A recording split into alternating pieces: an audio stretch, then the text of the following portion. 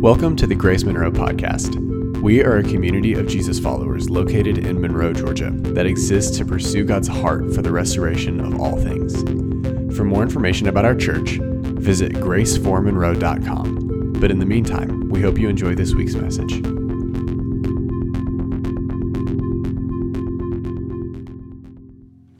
So if you're part of Grace family, you probably received the e-news this week, and if you don't receive the e-news, then let us know, and we'll make sure that you get information on what's going on in the church and what's going to be happening on Sunday. And in that e-news, normally we give a little bit of a summary of what we're going to be talking about on Sunday and the text, so that you can read it and kind of come in fresh. If you did that this week, then you got up this morning knowing that you were coming to church and we are going to be talking about sin. That's where you clap. That's where everybody says, yay, we're going to talk about sin. And if you did not receive the e-news, this is that cold call that you came into a church and we're going to be talking about sin. So just lean into that for a second and let the excitement, if the hair stand up on the back of your head, this is going to be amazing. This is exciting. And I'm not getting that sense from anybody. The looks on your faces don't look like they're excited. This is going to be good though. I'd say we're going to have fun, but we really are going to have fun. I think we're going to have a bit of a different experience in talking about sin than what we're used to. And as I was reviewing and prepping for this lesson, reading over Colossians chapter 3, the first 14 verses, we'll read it together in just a minute. But as I was reading it over, I had this overwhelming experience of being taken back in time. And for me, when I first started preaching, it was about 17 years, first started preaching full time. It was about 17 years ago, and those of you who know me, I'm a little bit hyperactive and maybe a little bit more direct than what some people are used to in the church world. That's got me in trouble sometimes. But if you can imagine that in a 28-year-old body, thinking that I knew something I didn't know, and it's like, the responsibility to call people out, right? So even when I was dealing with texts like this, was probably more direct and less understanding, a lot less grace than even the text would call for. I saw things from the slant of my personality, which were more direct. God's in your face. He said, get right? The real experience that I had, though, is I had this memory as I was leaning in. Normally, I'll read the text and I'll pray over it, and then I'll just kind of let it wash over me. That's my experience. So how's this hitting me? Because God wants to speak to me directly right now. And I was taken back in time my family didn't go to church a lot growing up, but my grandfather had been a preacher, and so they went to church every Sunday. And every once in a while, they get tired of my parents not taking us to church. So they'd swing by, grab us up, and we'd have the wonderful experience of going to church and getting pinched by my grandmother the whole time, because we didn't know how to act in church, and I didn't know how to act ever. So not exactly the most positive experience. But that was back in the days of hellfire and brimstone. Even if church is new to you, there's enough in our pop culture that we talk about hellfire and brimstone. And I remember as a little kid sitting there, of course, I'm in pain because she had this way of pinching me that was right here. And if you screamed, it was never going to stop. It was a real torture mechanism. You might have had that experience with your grandparents as well. This is back in those days. But I remember hearing about hellfire and brimstone and that there were those kinds of sermons, and some of these preachers were those kinds of preachers like that. They were dialed into hellfire and brimstone every stinking Sunday. It was their personality. I didn't understand a word that these guys or that guy was saying, but when you think about hellfire and brimstone, it's like he's sweating. So he's hot. Whatever hellfire and brimstone is hot. He was sweating profusely, and he looked like he was hurting. This is back when it was only male preachers. He looked like he was hurting because his face was all contorted and he was angry, and I was pretty sure that he was angry directly at me, right? Like the sermons about sin are about turning up the heat so that you'll change your behavior, and realizing that God, his first stance, this is back then, don't confuse me, what I'm saying, that his first stance, God's first emotion when he's thinking about you is anger. Right? He's disappointed. He's put out. And God wants and believes that he needs to communicate in an effective, for you to change, communicate in an effective way just how mad he is at you. Now, 17 years later, I entered into this text and I was overwhelmed with the emotion of that. And I want to tell you first at the top, I want you to hear this. That is not what we're going to do today. That's not what we're going to do, not because Brandon changed and I'm a little softer, I've got older children now and, you beat the tar out of them when they're young and then you feel bad for beating the tar out of them when they're young. I don't think my grandmother ever felt bad about pinching my leg, though. She's never apologized for that. But we get softer as we get older and maybe we press. Back then, I was pressing my personality into it. I believe now, as we enter into this text, I believe that it's not my personality. I'm still a direct dude. But that I've matured in my relationship with God to have entered back into this text and read it more truly. We always have to, when you're reading the Bible, realize this, you always have to move some things out of the way so you can get God's message, your personality, your trauma, your whatever. Like your history, your culture, we always have to scoot some things out of the way to try and get to God's true message for us. That's part of reading and receiving the Word of God. But I really think that as I entered back into this, and I can't wait, I almost want to just tell you up front, but I want you to wait for just a second, that the God is angry that we'll find in this text is so different than anybody ever told me. It's so different. And that if we receive what Paul is saying here today in this text, that if we receive it, here's the problem, we could promise up top, this text, and I think this sermon will change the way you and I interact with sin. I want you to process that for just a second. We interact with sin. It shows up, we have an interaction with it. I believe what Paul intends to do with us, what the Holy Spirit wants to do is change the interactions. Sin's always going to be there. Temptations are going to be there. We are going to sin. That's fact. But Paul wants to change the way we interact with sin, the way we experience it, the way we receive it. If he can change that interaction, we'll get up faster. We'll be more likely to turn it away when it comes. He wants to change the way we interact with sin. Let me pray. God, I believe that sin has taken root in our lives because we've accepted it as a normal part of life and that we've believed the lie. I pray here and now, oh God, Jesus, will you send your Spirit upon us and change the way we see it. Change the way we hear you and see you, so that we as your people will be empowered against the wiles of the devil, empowered to win our battles. In Jesus' name, God's people say, amen. So if you would just take just a second, and if you don't have a Bible with you, would you slip up your hand, and we'd love, John Michael will pass out some Bibles.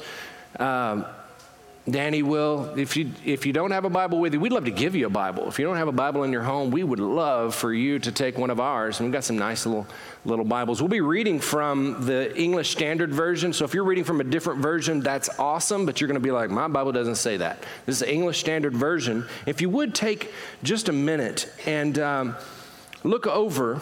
I'm going to give you 30 seconds or so. Look over and read, mutter under your breath, verses 1 to 14 in Colossians chapter 3. Verses 1 to 14.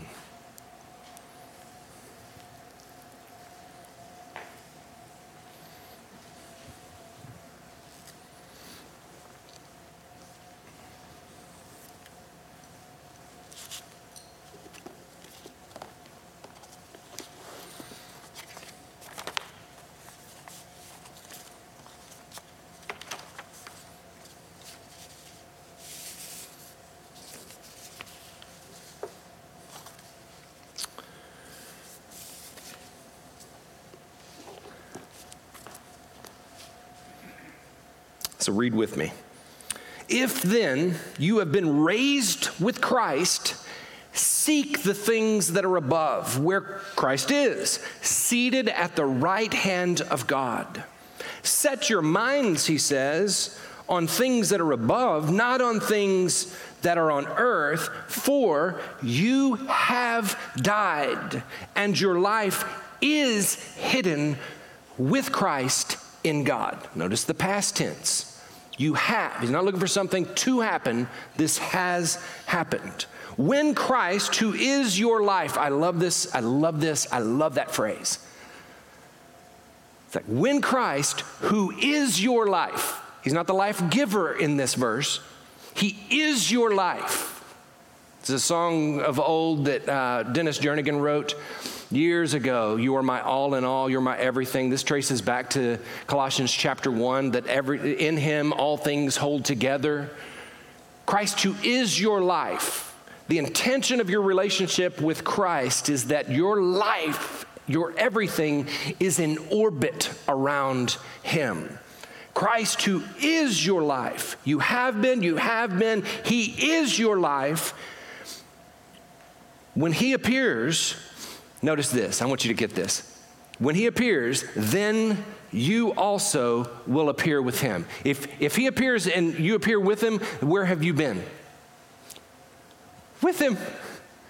Like, we're not just waiting for Jesus to come, we're already with him. I know that's a brain-breaking reality, but God has offered to you that you can be with him now, so that when he appears in glory, you will come with him. Verse 5, put to death, therefore, because of 1 to 4, put to death, therefore, what is earthly in you. If you're a heavenly being, you've been raised up, put to death, therefore, what is earthly in you: sexual immorality, impurity, passion, evil desires, and covetousness, which is idolatry. On account of these, the wrath of God is coming. And in these, you once walked when you were living in them. But now you must put them away: anger, wrath, malice, slander, and obscene talk from your mouth. Do not lie to one another, seeing that you've put off your old self with its practices, and having put on a new self, which is being renewed. Put off your old self, put on your new self, which is being renewed in knowledge after the image of its creator, your creator. Here there is not Jew or Greek, circumcised or uncircumcised, barbarian, Scythian, slave, free. When he says barbarian, he's not talking about CrossFit, by the way. So just so you know. It's not about how big you are. It's about how you act. It's about how you use your guns, not if you have them. Scythian, slave, free, but Christ is all in all. He is your life. Put on then. Listen, as God, he's not talking about future tense. He's talking about your reality. If you have received Jesus, this is your reality. Put on then as God's, what does he say? Chosen. He chose you. As God's chosen ones, holy and beloved, compassionate hearts, kindness, humility, meekness, and patience, bearing with one another. And if one of you has a complaint against the other, forgiving. Give the capacity to forgive, to process wrongs. As the Lord has forgiven you, so you must forgive. And above all these things, put on love, which binds everything together in perfect harmony. This is the word of the Lord, and all of God's people say, amen. Receive that as the word of the Lord. But also, you got to move some junk out of the way, because normally when I've heard this text used by parents or by pastors, we focus on the middle. It's not that you don't read anything else, but we focus on the middle because it seems to be the most clear. Those verse 5 to 7 where he says, put to death, therefore. We hear that. And God is angry. So if you sum that up, if I were to ask you to in your past self or even present self, I would say just sum that section up, you would say, you've got to stop doing bad. It's in childish language. Stop doing bad. Why? Because being bad makes God mad, or it makes God sad. Oh, you're making it. So listen to how parents have, at least used to, how we would talk to our kids. Don't do that, because when you do that, it makes God mad. And we receive that. We hear that. It makes God mad at me. What we found, and I think maybe one of the few things that psychology has really offered to religion, is that what that's meant to instill in you is a sense of fear and shame. What we found is that fear and shame are terrible long-term motivators. That may be a mind-blowing concept to you. But even if you understand that, we still live and process good and bad behavior on a system of shame and a system of fear. The idea used to be if we can let people know how mad God is and that God's going to get you. He's coming for you. That we can stop or start behavior. Stop the bad behavior, start the good behavior. And what we found, though, is that one, that's exhausting. That kind of a system is exhausting, and that contorts the way we look at God. I mean, how much time do you want to spend with a God who's ticked off at you all the time or disappointed in you all the time? No wonder people didn't read their Bibles. I mean, and then you should go spend time just basking in the presence of God. Heck no, man. I mean, I may do some stuff for a minute, but I'm not going to go spend time with somebody who's mad at me all the time. If that were the case, I would tell you. But look back at this verse, though. Look at verse 7. Is God mad at you? Yeah, I know some of you are thinking, yes. Because of me, the wrath of God is coming. That's not what he says. It's not me, it's it. Do you see it? Read it again. Verse 7, in these, once watch you want to, but it's 8, you must back up, do not lie to one another. Where is it? On account of these, verse 6, on account of not whose or whom's, if we have an English teacher, but on account of these. God's not mad at you, he's mad at it. And sandwiched on the other side of this, he starts with, and to just summarize, God loves you. He digs you. Let me just say this. You know, take your worst day, the worst thing you've ever done. God knew you were going to do that, and he loved you and chose you anyway. So you process that for a second. God knew that worst thing, those worst things. He knew that you were going to struggle with sin. You were going to go back to sin. He knew that and loved you. He not only knew that and loved you, he knew that, loved you, and died for you, the whole package. Not only that, he chose you at the top end. He chose you to be with him. He says, come on, man. Come into my presence. Dwell with me. Be with me. So when God says, who do I want to spend time with? You. I want to be with you. You are chosen. You are loved. You're a child of God. You're the bride of Christ. He loves you. Now, we're about to have fun. So, with that in mind, if you are a child of God, if you're the bride of Christ, you're in a secure relationship with Him. Go back and read that. The wrath of God, because of these, the wrath of God. See His face. God's mad. I'm not saying He's not mad. God is seething with anger. He's boiling over. If we're in a secure relationship with God, we look at His face, we see He is mad. He's fighting mad. If we're not in a secure relationship with Him, we don't ask anything, we just back away. If we are in a secure relationship with Him, my kids, if they know I'm not mad at them, you know what they ask? Dad, why are you mad? These two questions change the way you read this text. Why is God mad? What is it about sin? Because of these, all the sinful stuff, because of these, the wrath of God is coming. God's mad.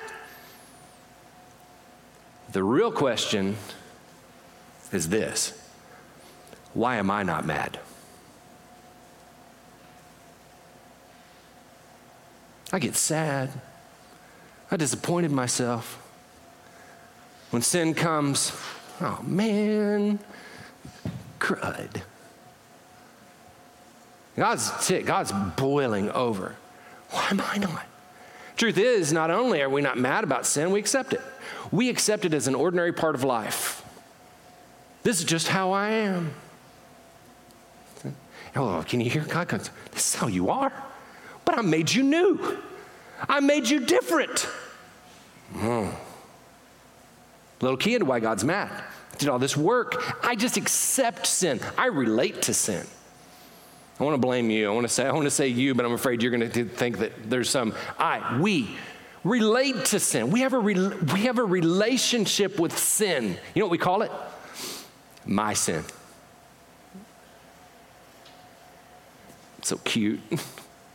You two look good together. My sin. I have a relationship with. How sick is that?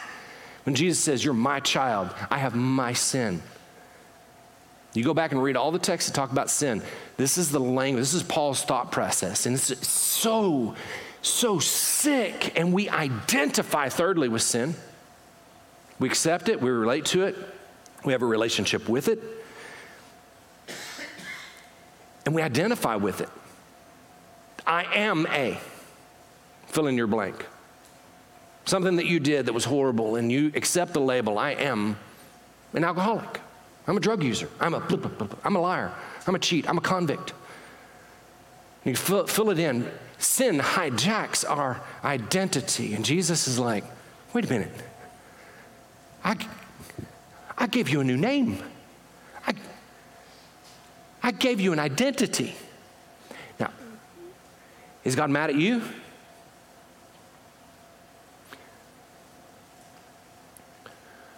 But that doggone thief and liar has come in to God's home and has stolen what is his. You. Why is God mad? Because he loves you. And this thing has come in to take you from him. Is that not mind-blowing? Shake your head if it is. It is. You should shake your head because it is mind-blowing.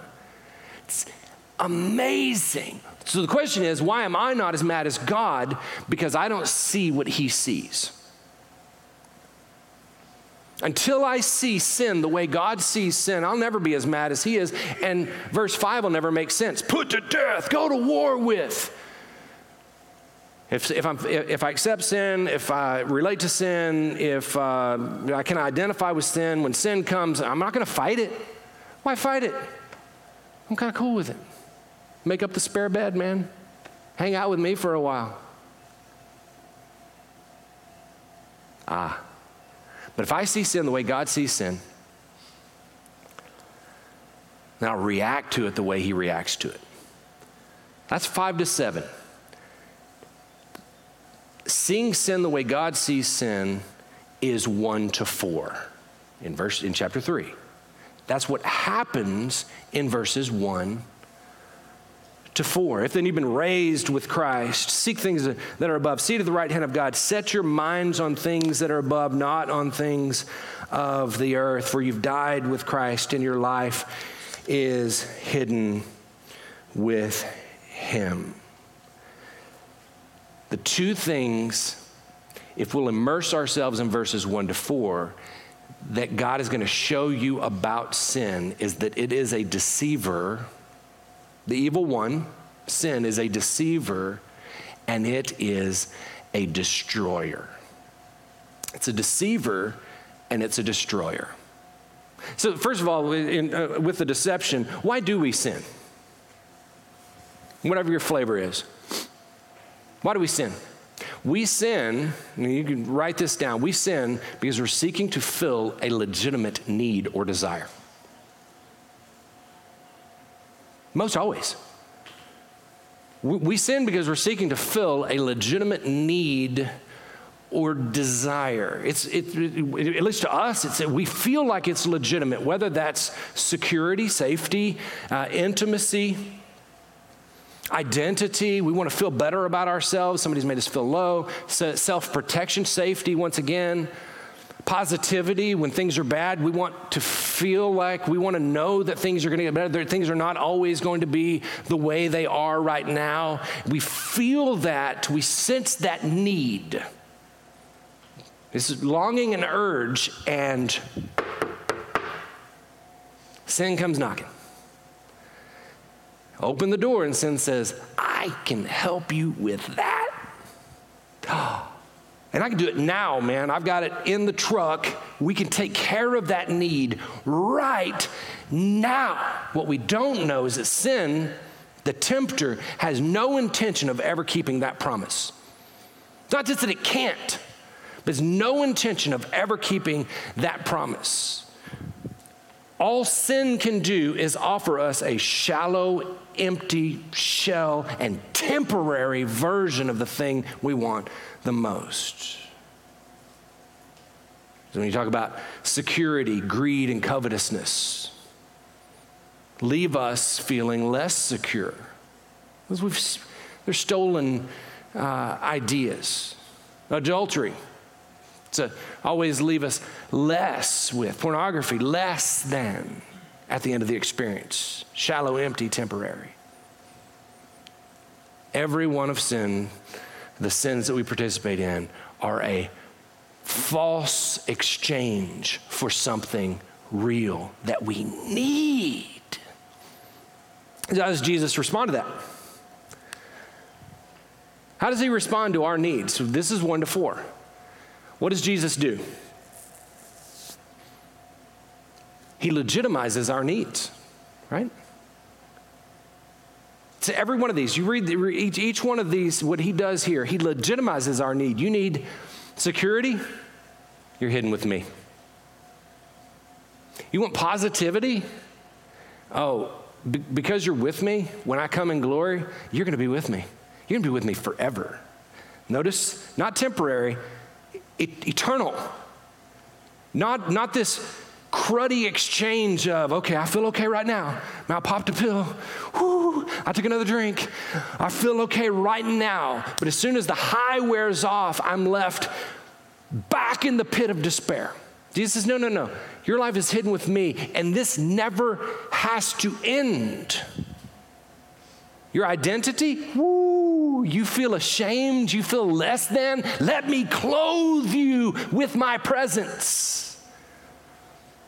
Whatever that nakedness and vulnerability that we feel in our lives, he offers to, and here's the profound thing, he says, he's already given it to you. So when sin comes knocking, get this. This is going to change some things, but when sin comes knocking, he's selling you something you already possess. You already have intimacy. You already have security. You already have everything. He is your all in all. And you're buying this load of crud that you already have. You just pretend like you don't, or you forget. How sick is that? I mean, how crazy is that? He says, I've already given it to you. I've given you everything, man. And then you do this. So what does that do? What is Jesus trying to accomplish? By filling your deepest needs, he'll change the way you interact with sin by, sin comes knocking.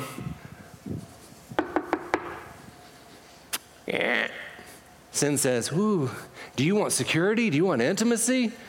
Do you want to feel safe? And he's got his sales pitch out. You want to feel safe? I got something for you. And you know what you say? No, I'm good. Got like a warehouse full of that, never ending. I'm being funny, but I'm not. Notice the insanity of what he's doing. This is crazy. No.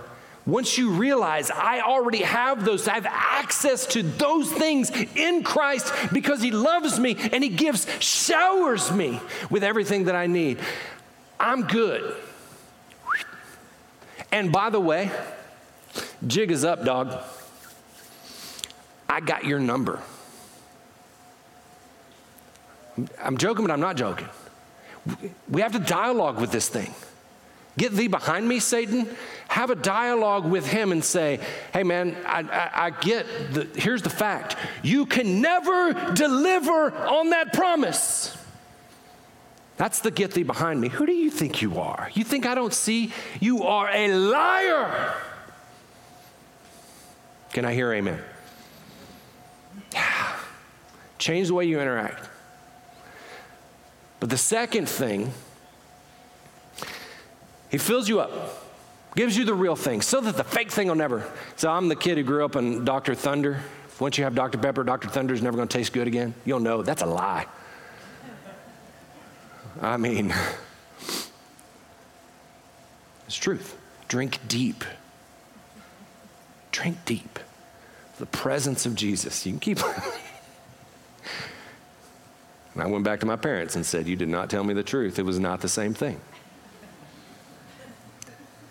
Drink deep. Let him fill your needs. He'll change the way you interact with sin. And then secondly, he'll give you perspective. I love the language of verses 1-4 because it's all aerial. It's all up. And I don't think you'll get this just by reading it. This is me being crazy in the way I read the Bible. So if you've ever flown, it's like, say I lived in Oklahoma. I'm about to offend you. Lived in Oklahoma.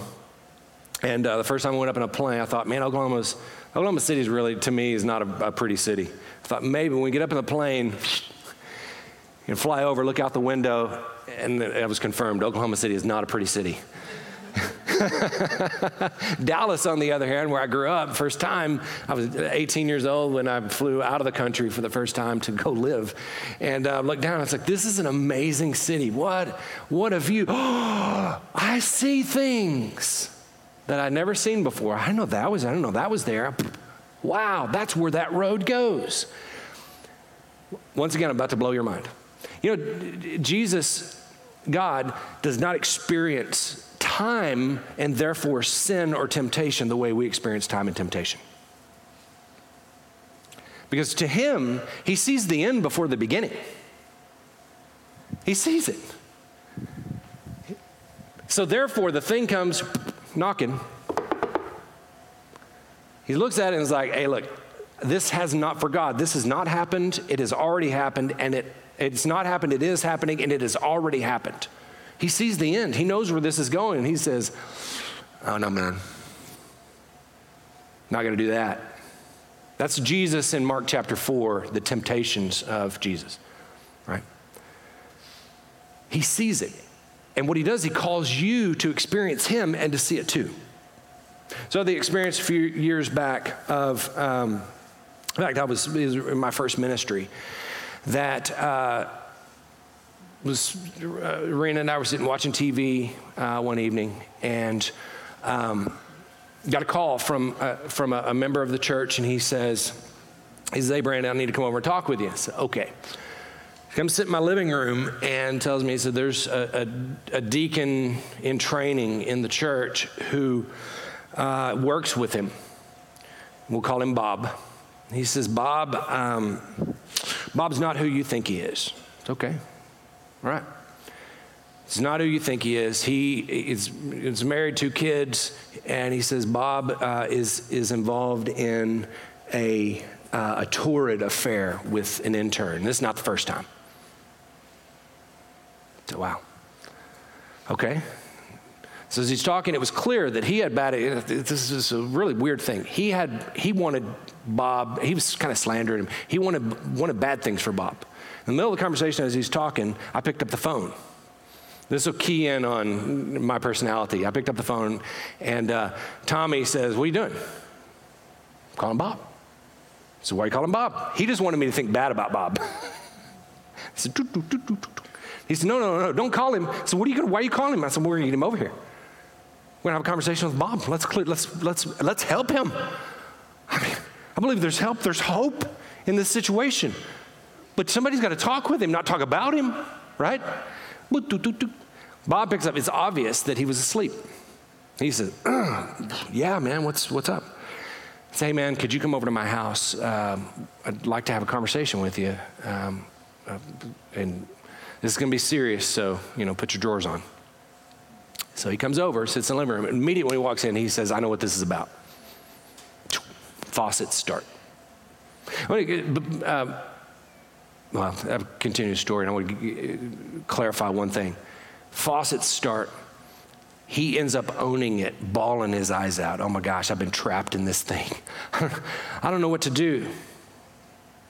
So, let's talk about what needs to happen. I mean, 1, you need to cut this thing off, and 2, and he panics. He says, no. You got to come clean, Bob. You have to come clean. So working through that, Bob says, could you and your wife come over and help me tell my wife? I'm about to cry. So Rena and I go and sit in his living room in a too small house with 2 thin walls. When he gets his wife out of bed and tells her, screams. She beats her chest, beats his chest. You can hear slaps. You can hear why? Oh my God. The kids wake up and is crying all over the house. Most horrible thing I'd ever heard in my life. I could tell this story. I could probably use his name, but I'm still not going to, because a few years back, I did an interview with Bob and his wife in front of our church in Fort Worth, talking about that you can recover. They had a beautiful relationship after this experience. But Bob sat in enough that they could talk about it in a fully healed way. They were able to process it and deal with it. 2 weeks later, Bob lived with us for a while after that night. And we're sitting up. And, actually, he lived with us for a while, and then he wanted to go home, and she lived with us for a while. And then they came back together while they were healing. He's sitting in my living room, and we're talking and praying, and he starts talking about that night. And he says, as he's obviously reliving it, the horror of that experience. He says, listen to this, if I had have been able to hear those screams, if I could have seen her face, I never would have returned that flirtatious advance.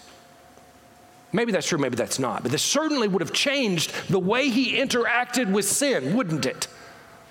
Certainly would have changed the way he experienced it. God desires not to give you the screams and the cries, but to let you see the end before the beginning.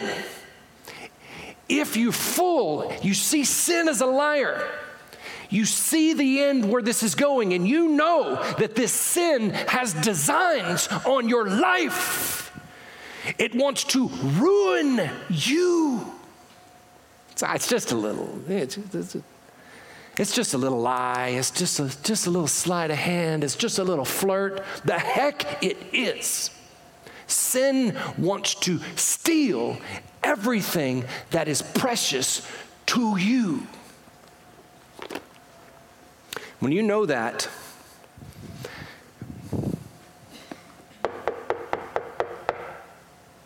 you'll hear that differently. It wants to steal your marriage. Ruin it. It wants to kill your hopes and dreams. It wants to ruin your relationship with your children. Are you getting mad? Not at yourself. Forget that. Not at the person next to you. No. At it. It wants to take everything. So I'm laying in bed. The band can come up. You guys can walk up. I was laying in bed a while back at 2 o'clock in the morning. I was dead asleep. And I hear a boom, boom, boom, boom, boom at the front door. I'm awake and whoa, look at the... And under the door, our front door is kind of, it's not far from our bedroom door. And I see a flashlight flickering. The light's not on, but I see a flashlight. And of course, my heart's beating out of the chest.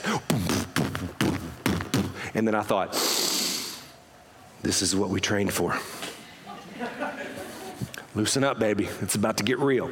Stealthily rolled off the bed. This may offend some of you, I'm sorry. Slid my hand under the bed, unlocked my case, pulled my gun out. I walk to the door, and I take the doorknob, and I'm like, okay, loosen up, man, loosen up. Take the doorknob and like quick, because I don't want him to get the jump on me, her maybe, don't think so. I want to get the jump on him. Why? I thought it was feedback. Because that person is coming to take what is precious to me. I'm going to open the door and say, hey. Oh, you mean make up a spare bed for you? You want to hang out a while? Let's get to know you. Let's just see. I mean, maybe that person kicks in my front door. Maybe they don't have bad intentions. Come on, maybe. Isn't that the sick thing about the way we interact with sin? Let's just check it out one more time. See if. Slide the whoop, whoop. Stand there. I'm into gun safety. So I'm not out here. And my son is standing there with a bowl of cereal and his flashlight because he was trying not to wake us up. So I put the gun behind the door and I walked out. And I'm like, I didn't almost hurt him. I'm into gun safety. Look before you shoot. I walk up and I hug him, and he asks the question that's most important. Dad, why are you hugging me in your underwear? Because he didn't see the gun. I told him the next day. And that changed the way he comes into our house from now on. If he's going to be late, if he's sneaking around or whatever, he is not going to do that again. Why is God mad? He loves you. He loves your marriage. He loves your children. He loves your future. And this thing that you've made a spare bed up for has crept into his house to steal what is precious to him. The question isn't only why isn't God mad? Why is God mad? But why aren't you? Lord Jesus, if you would stand with us. Lord Jesus, change the way we see the devil and his schemes. Raise us up as warriors with you to fight against those things that want to steal, kill, and destroy. Amen.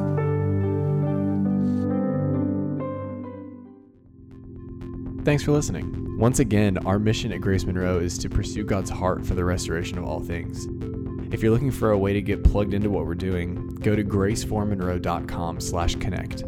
Also, if you felt blessed by our ministry and want to partner with us financially, everything you need to know about giving is online at graceformonroe.com/give. We hope you have a wonderful week. Be blessed.